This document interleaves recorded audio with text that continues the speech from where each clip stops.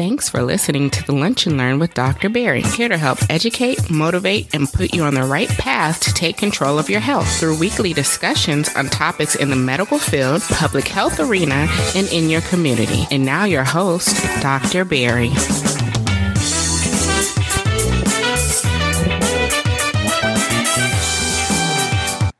What's up, everybody? You are now tuned into the Lunch and Learn with Dr. Barry. I'm your host, Dr. Barry Pierre, founder of drpierresblog.com, board-certified internist, and host of the Lunch and Learn with Dr. Barry, your number one podcast for patient advocacy and helping you empower yourself for better health. This week, you are bringing you episode 78, and we're asking the question, who is accountable for your health? Before I want to get into the nitty-gritty and details on how this podcast came about, depending on when you listen to this, especially if you listen to this when it first drops, in a few more days, we have the ending of our August contest, the Lunch and Learn with Dr. Barry survey, where I asked a few questions, getting your guys' feedback, right, on a podcast that you already love to listen to on the podcast, and how can I make this better? And I want you to make sure you get a chance to finish that, because if you do, this month we're giving away a $100 gift card to the Apple Store. And the website, and I will put the website link in the show notes. It's www.drpierresblog.com/survey100. Just enter those questions. You'll automatically be entered into the contest to win a chance to get a $100 gift card to the Apple App Store. That's enough for that service announcement. So we are bringing you episode 78 again. We're talking about who is accountable for your health care. And what drove this week's discussion is a conversation I was having with a couple of colleagues of mine, physician colleagues, and they were concerned, right? They were more, let's say, upset, even better, right? They were upset that they felt that their pay was going to be tied into how well a patient does. And the argument was, how can my pay, right? How can my pay be affected by whether my patient decides to take their medication, by whether my patient decides to follow up with their doctor, right? Like, why is my pay tied to that? Why is my pay tied to that type of outcome?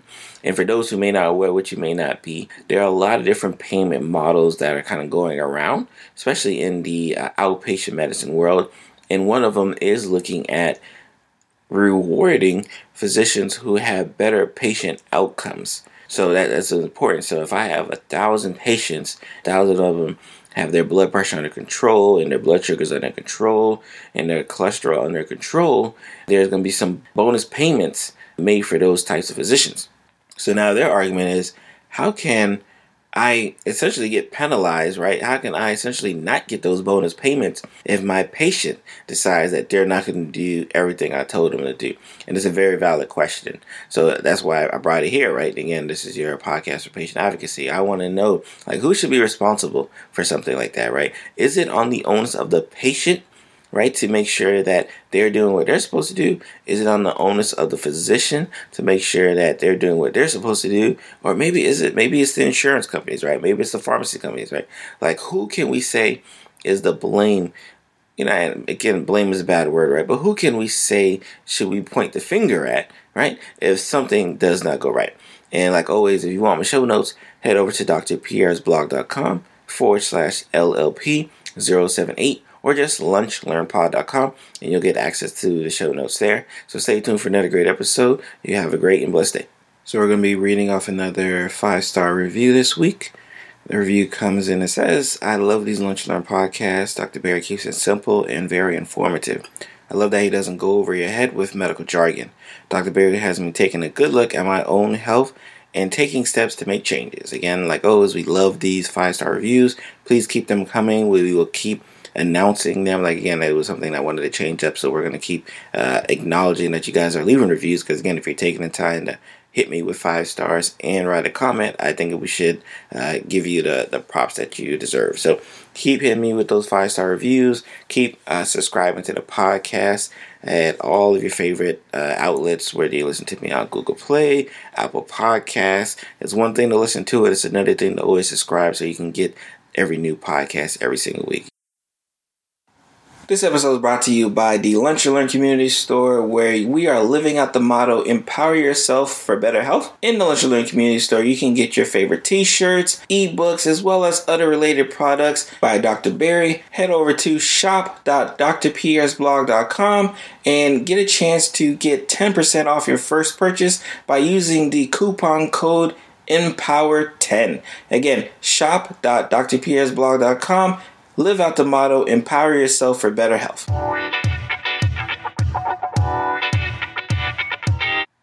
Hey guys, good afternoon. Dr. Bear here. So this week, right, we're not blaming, right? We're not pointing any fingers, right? We're just asking a general question, right? This is a question that my colleagues wanted to ask the general public, and I figured let me ask the Lunch and Learn community and try to get some feedback. Who is accountable, right? Who's responsible for your health care? Is it me? Is it you? Right? Is it your insurance company? Is the pharmaceutical company? Like, who's responsible for your healthcare, right? So we don't want to make this episode seem like a blame session. We just want to know, like, hey, who can I point to, right, when trouble is arising, right? Who can I point to, right, when things don't go according to plan? So I want to, first of all, talk about just accountability in general, right, especially when we talk about healthcare. And then we'll kind of move on to how we got to this point where we even got to worry about accountability in health care and medicine, right? Which the easiest question is, it's always been something we should have been worried about, but unfortunately it's been something that we haven't really followed up on until very recently. So when we talk about accountability, especially when we talk about accountability in healthcare, it's become this very big issue, right? And one of the reasons why it's become this very big issue is because now the government and insurance companies who control, how well a patient and a physician interact, right? They've kind of decided to say, hey, you know what? If you're interacting correctly, then you should be healthier. And if you should be healthier, I want to be able to pay a doctor a little bit better, right? So now you have some doctors who are ready to pump the brakes. Some doctors are ready to say, hey, like, please don't tie how much money you're supposed to give me into how well my patient does. That's not my issue, right? Like, that's where the buck stops, right? Like, me and this patient are good friends until you try to play with my money. And now I got to decide how good of a friend this patient is, right? So when we talk about healthcare, especially in healthcare accountability, we're saying the process and the procedures, how one party kind of justifies and even takes responsibilities for activities, right? That's really accountability. And in healthcare, it's how does one party, whether it be a physician, whether it be you the patient, or you the insurance company, right? Like who takes responsibility and who justifies the outcome in accord, right? If you have high blood pressure, like, who's responsible for making sure the high blood pressure medication is correct? Who's responsible for making sure that there's no side effects? Who's responsible for making sure that it actually works, right? Because that's the most important thing. There's no point to give you a medication for a disease if it does not treat said disease, right? Because then you're almost like you're taking a sugar pill, right? And we don't want nobody taking sugar pills. We want people to be treated for their diagnosis. So that's kind of where we got to at this point. And again, like I said, I was talking to my colleagues, and they got a little bit upset, right? They got a little, they got a little bit ill-tempered when the thought was brought up that, not really the thought, when the discussion was kind of turning to the point that says, hey, you know what? In the future, if you don't take care of your patients well, you're not going to get as big of a bonus as you should. And their reflexive argument was, well, like, why is it on me and not the patient, right? Why doesn't the patient get like an extra bill if they don't take care of their medication, especially if I'm the one prescribing them and I know it's correct, right? And this is a very new concept for us, right? Like, being accountable for our patients' actions is a very new concept in general, right, in healthcare, because the Affordable Care Act, and those who may be aware, Affordable Care Act, or you may call it Obamacare, whatever you want to call it, it really brought to light that one of the biggest pieces that we were missing was saying, like, hey, we got all these physicians taking care of all of these patients, and we got these insurance companies who are responsible for all of these patients, but no one's really monitoring to make sure it's actually helping, right? And the concern, especially here in the United States, where we know we spend more money per patient than much more civilized and developed countries, right? Like, we blow them absolutely out the water, right?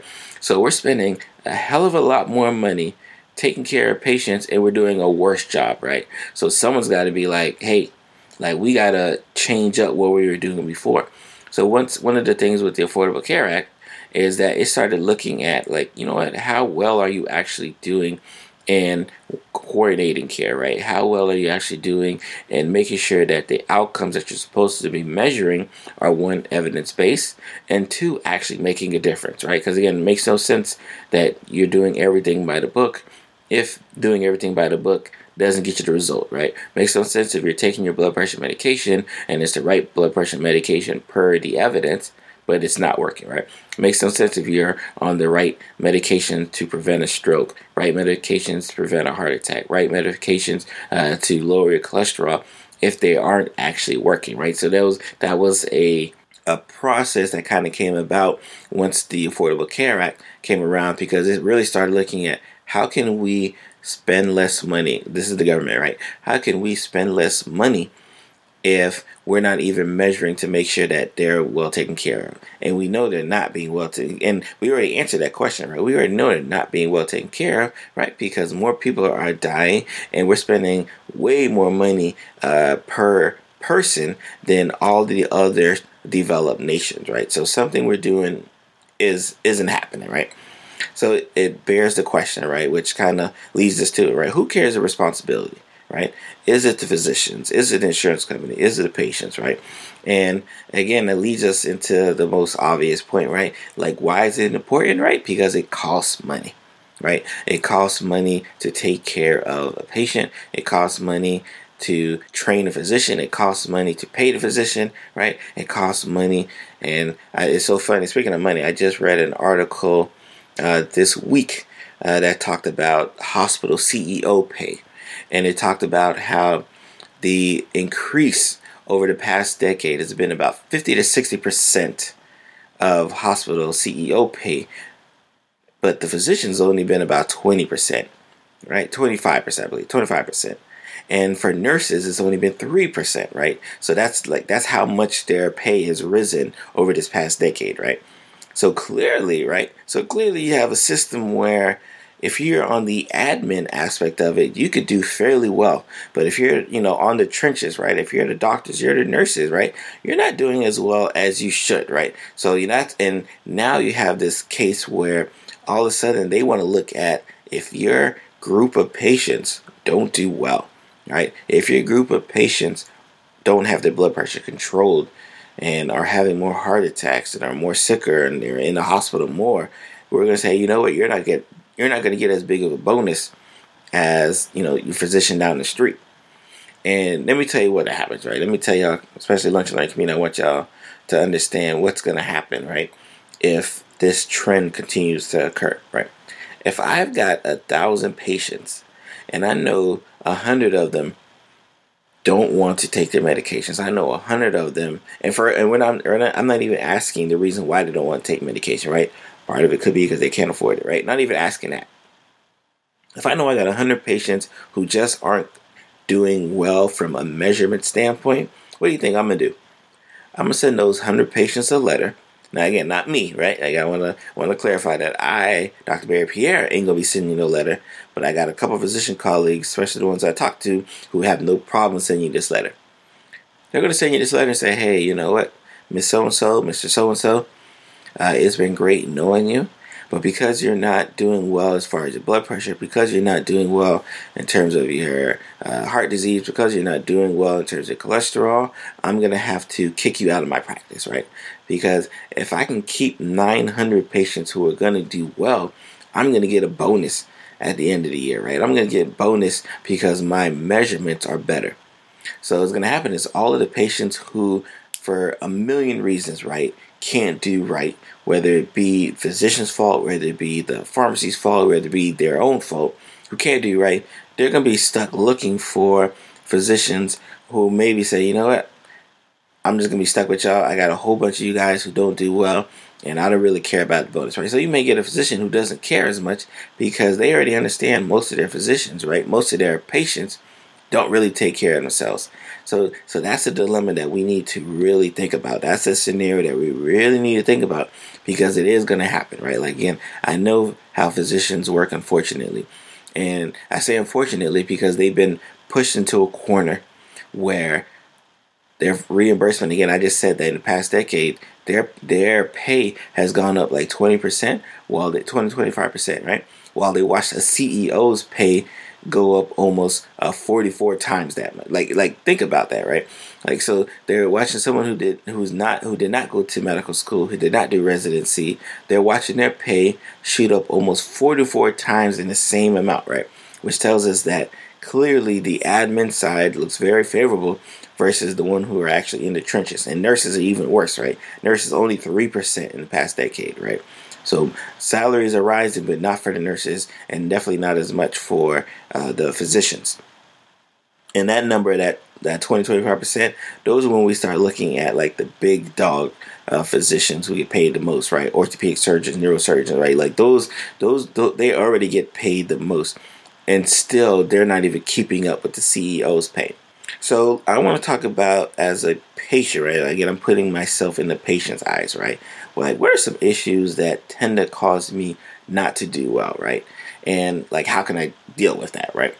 I think lifestyle is going to be our biggest one, right? Lifestyle is something that we talk about a lot here on the podcast in terms of different lifestyle changes that you can do, right, to improve your outcome. And lifestyle has been attributed to, this is a quote, lifestyle factors, right, have been attributed to 6 out of the top 10 worldwide illnesses, right? 6 out of 10 are attributed to poor lifestyle aspects of it. And that includes tobacco use. You guys know how I feel about the cigarette smoking, right? Like, if in 2018 you're still smoking cigarettes, please get help now, right? You should have been got help, but please get help now, because I don't know what is still driving you to want to smoke a cigarette, especially with all the data that we got out here. Alcohol use is a big one as well. Obesity and unsafe sex, right? So those 4, right? There's a few more, but just those 4 big ones help drive 6 out of the top 10 worldwide diseases, right? Not just like US, like worldwide diseases. The top 10 diseases worldwide, 6 out of the 10 are strongly driven by just lifestyle factors, right? And that's on the patient. And then I think that's a concern, because again, when you have a situation where there's something that you can affect, right? You, the patient, can affect. The physician is feeling like, hey, if it's their issue, like, why does that affect my pay, right? And then you're gonna run into that scenario where more people are just gonna be like, you know what? Get them out of here. Get them out of my practice. I don't want to deal with them because I want to save all my money. Now, why aren't physicians kind of doing that in mass, right? Like, why isn't it already happening? Well, there's a couple schools of thought, right? When it comes to healthcare, and then just in medicine in general, right? A lot of us go into this thing because we really love taking care of patients. We really love being able to see a patient through and through, right? So some of us have a huge moral responsibility to want to take care of patients, right? And in medicine, right, we're obligated to treat the sick anyway, right? And society is obligated to take care of the less fortunate, right? So we got this big push to say, you know what? I want to make sure my patients are doing well. And sometimes that's counterproductive, right? Sometimes it goes against our well wishes, and some may say even our common sense, right? Like, Dr. Berry, like, why would you take care of someone who you know is costing you money, who doesn't want to take care of himself, quote unquote, and lose money in the end, right? Why would you do that, right? And for a lot of us, we just feel morally, apt to doing it, right? Morally, we're like, no, we got to do it, because if we don't do it, we feel like no one else is going to do it. And like, why can't I say, hey, if it's a lifestyle factor, blame everything on the patient? We got to understand that. I think it's unfair, right, that we hold a patient responsible for all of the healthcare related choices, right? Like, that's a very unprofessional approach to it, right? Like, I can't, even if I know it's a lifestyle factor, right, I can't put 100% of the blame on the patient, right? Like, I got to teach them why smoking cigarettes is bad, right? Again, if you listen to this podcast, smoking cigarettes is bad. Like, I got to teach them why drinking alcohol in excessive amounts every single weekend is a bad thing, right, for your body, right? You may be young, right? You may be able to deal with it now, but you're not going to be able to deal with it as when you get older. Now, when I say older, I'm talking about your 30s or 40s, right? I've taken care of a few patients just this past month, under the age of 40 with liver failure, right? Talking about we need to talk about liver transplant, right? And this because they were drinking, right? So let me tell you, this is not like this old man disease, right? Your liver can get out of there very quickly, especially for those who like to quote unquote binge drink, right? And by binge drinking, a lot of people think like, oh, they drink every single day. No. You got some people who drink once a week. The problem is that once a week, they're drinking everybody under the table, and then they start again next week, and then they start again the week after, right? So that's something to think about, right? When we talk about lifestyle factors, right?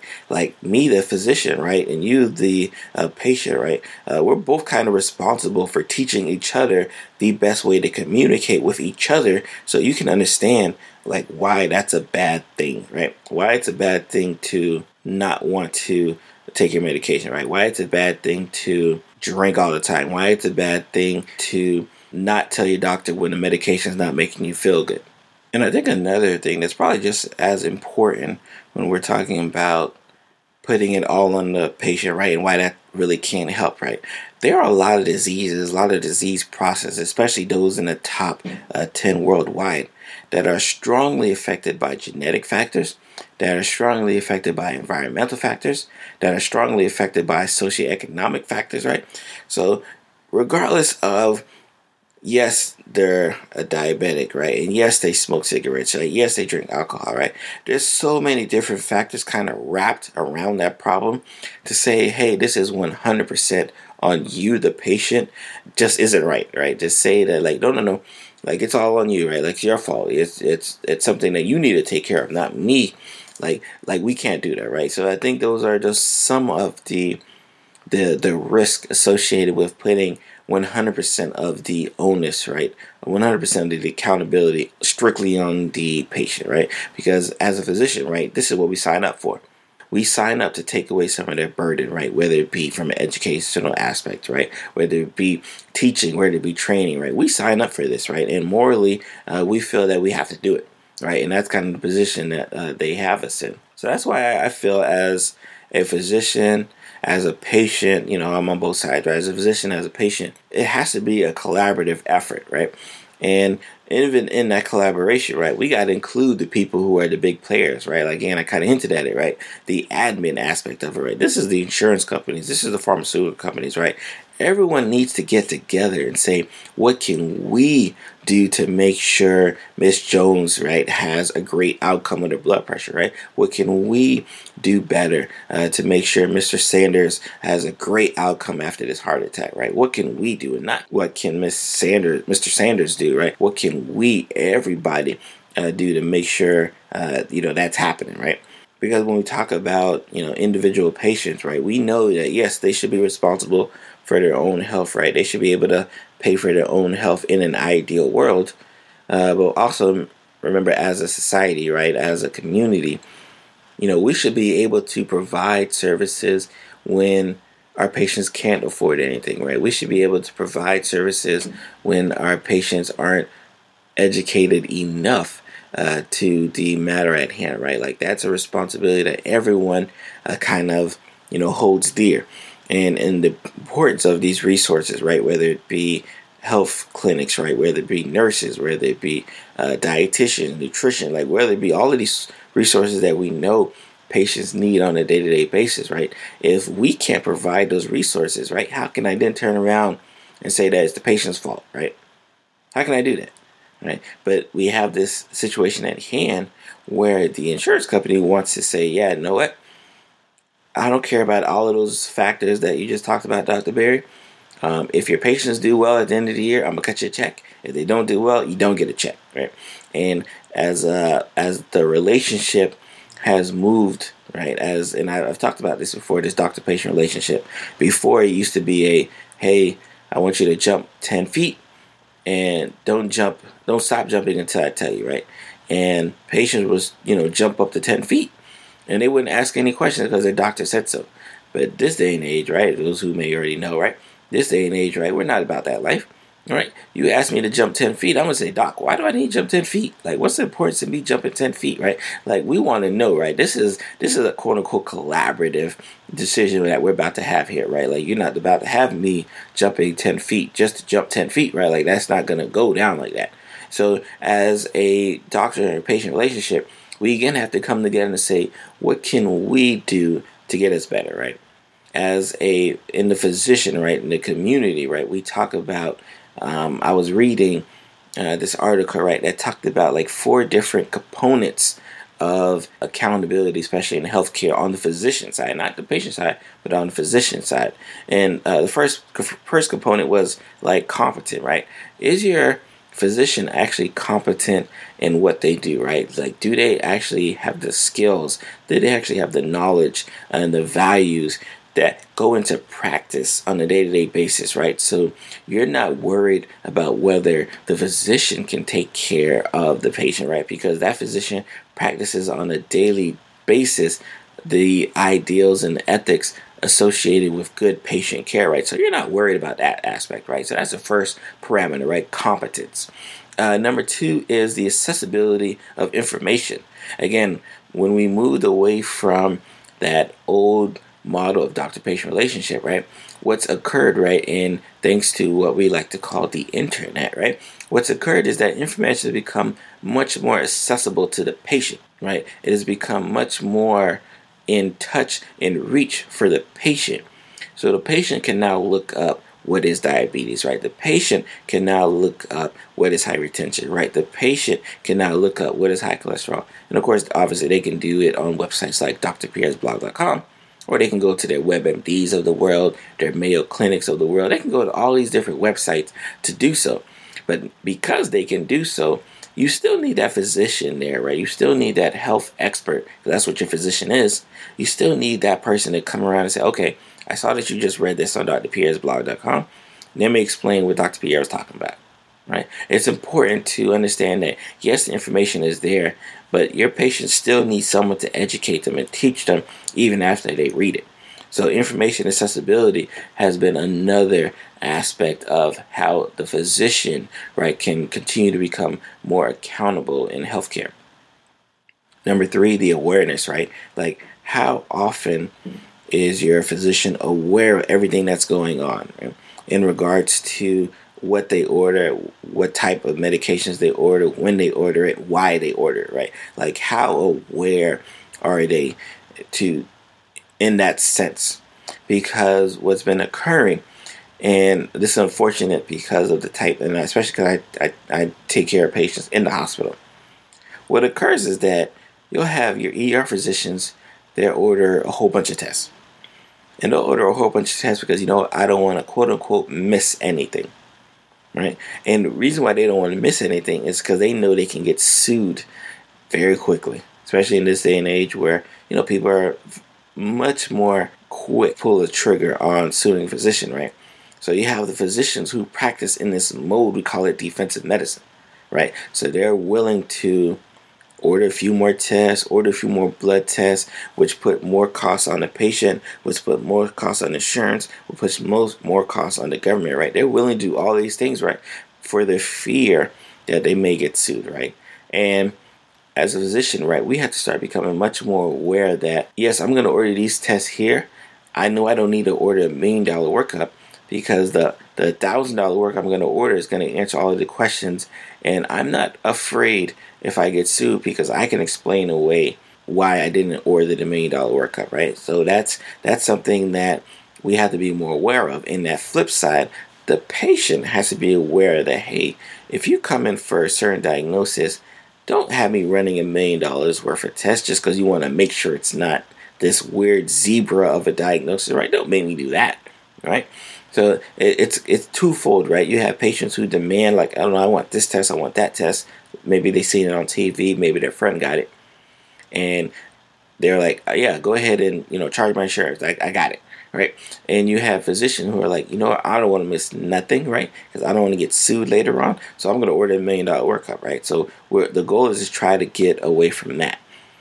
And the fourth aspect of being accountable in healthcare, whether it be on the physician side or the patient side, is the gratification associated with it.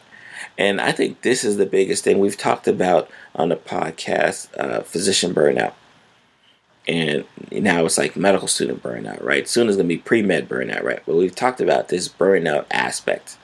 And one of the biggest issues with the burnout is that physicians do not feel that the work that they do is getting any recognition anymore, right? You turn on the TV and you have these politicians are telling the public that the physicians are making all of the money, the physicians are driving up all of the healthcare costs, and these physicians are driving around in their Murcielagos and all these like crazy, ridiculous cars that are expensive, and wearing their $25,000 watches and all of this crazy stuff that physicians don't do, right? But the public perception is being made that the physicians are the driving force, right? And clearly you can see when we talk about healthcare costs, right, that CEO's pay is included in that healthcare cost, right? So if I'm already telling you that a CEO, right, is making 44 times the amount of the nurse, right? Like, why are you blaming the nurse, right? If I'm telling you that the CEO is making 25 times the amount of the physician, right? Like, why are you blaming the physician, right? Why are we not blaming the CEOs of these healthcare companies, or these insurance companies, and these hospitals? Like, they're the ones who getting all the money, because they handle it from an administrative standpoint, right? They're getting all the money, not the physicians, not the ones who are in the workforce. So you have physicians on a consistent basis seeing the value that they thought was in medicine go down, right? Again, for those who know, to get to be a physician, right, you got to do your undergrad, right? 4 years, 5 years, however long that take you. Then you got to do medical school for another 4 years. And then you got to do a residency for 3 years minimum. Some have to do a residency for 7 years, 8 years, right? So you got to do all of this work here. And at the end, you have someone who may have gotten their MBA and they're making, that much more money than you. You're like, what is going on here? And then you have patients who want to sue you. Then you have hospital administration who say, hey, Dr. Pierre, you're ordering too much tests, get out of here. Then you have insurance companies that say, hey, Dr. Pierre, I don't like what you ordered, I'm not approving that. Like, you have all of these different avenues of people just not being appreciative of the work you do. So physicians are seeing less and less gratitude associated with their job, right? And because they're seeing less and less gratitude, they feel like they don't have to be accountable. So that last aspect, and probably the most important aspect of accountability, is the gratification associated with being accountable, right? Like, if I take care of 1,000 patients and 1,000 patients do well, and 1,000 patients have their blood pressure controlled and their blood sugar controlled, like, let me know I'm doing a good job, right? But if I'm taking care of 1,000 patients and only 900 of them do well, don't penalize me, right? Because I couldn't get that last 100, right? Say, hey, we recognize that you got 900 do well. What can we do to make sure that it's 1,000 next year, right? Like, that should be the mindset and the process associated with the gratitude and the accountability associated with it, right? Not this like, oh, you didn't do well enough, like, sorry. And that's what's occurred, right? So, and I think this is important, right? Especially when we talk about this accountability, right? When we say who's accountable for your healthcare, everybody is, right? But unfortunately, not everyone's getting penalized. And I think that's the transition that we need to make, right? We need to be very vocal. And again, I got a lot of physician friends who are very vocal about this, right? We need to be very vocal on saying, like, hey, this is a team issue, right? This ain't just a me issue. So I shouldn't be getting all of the blame for it. So again, I don't want to talk your head off. Again, we're a little bit past 30 minutes here.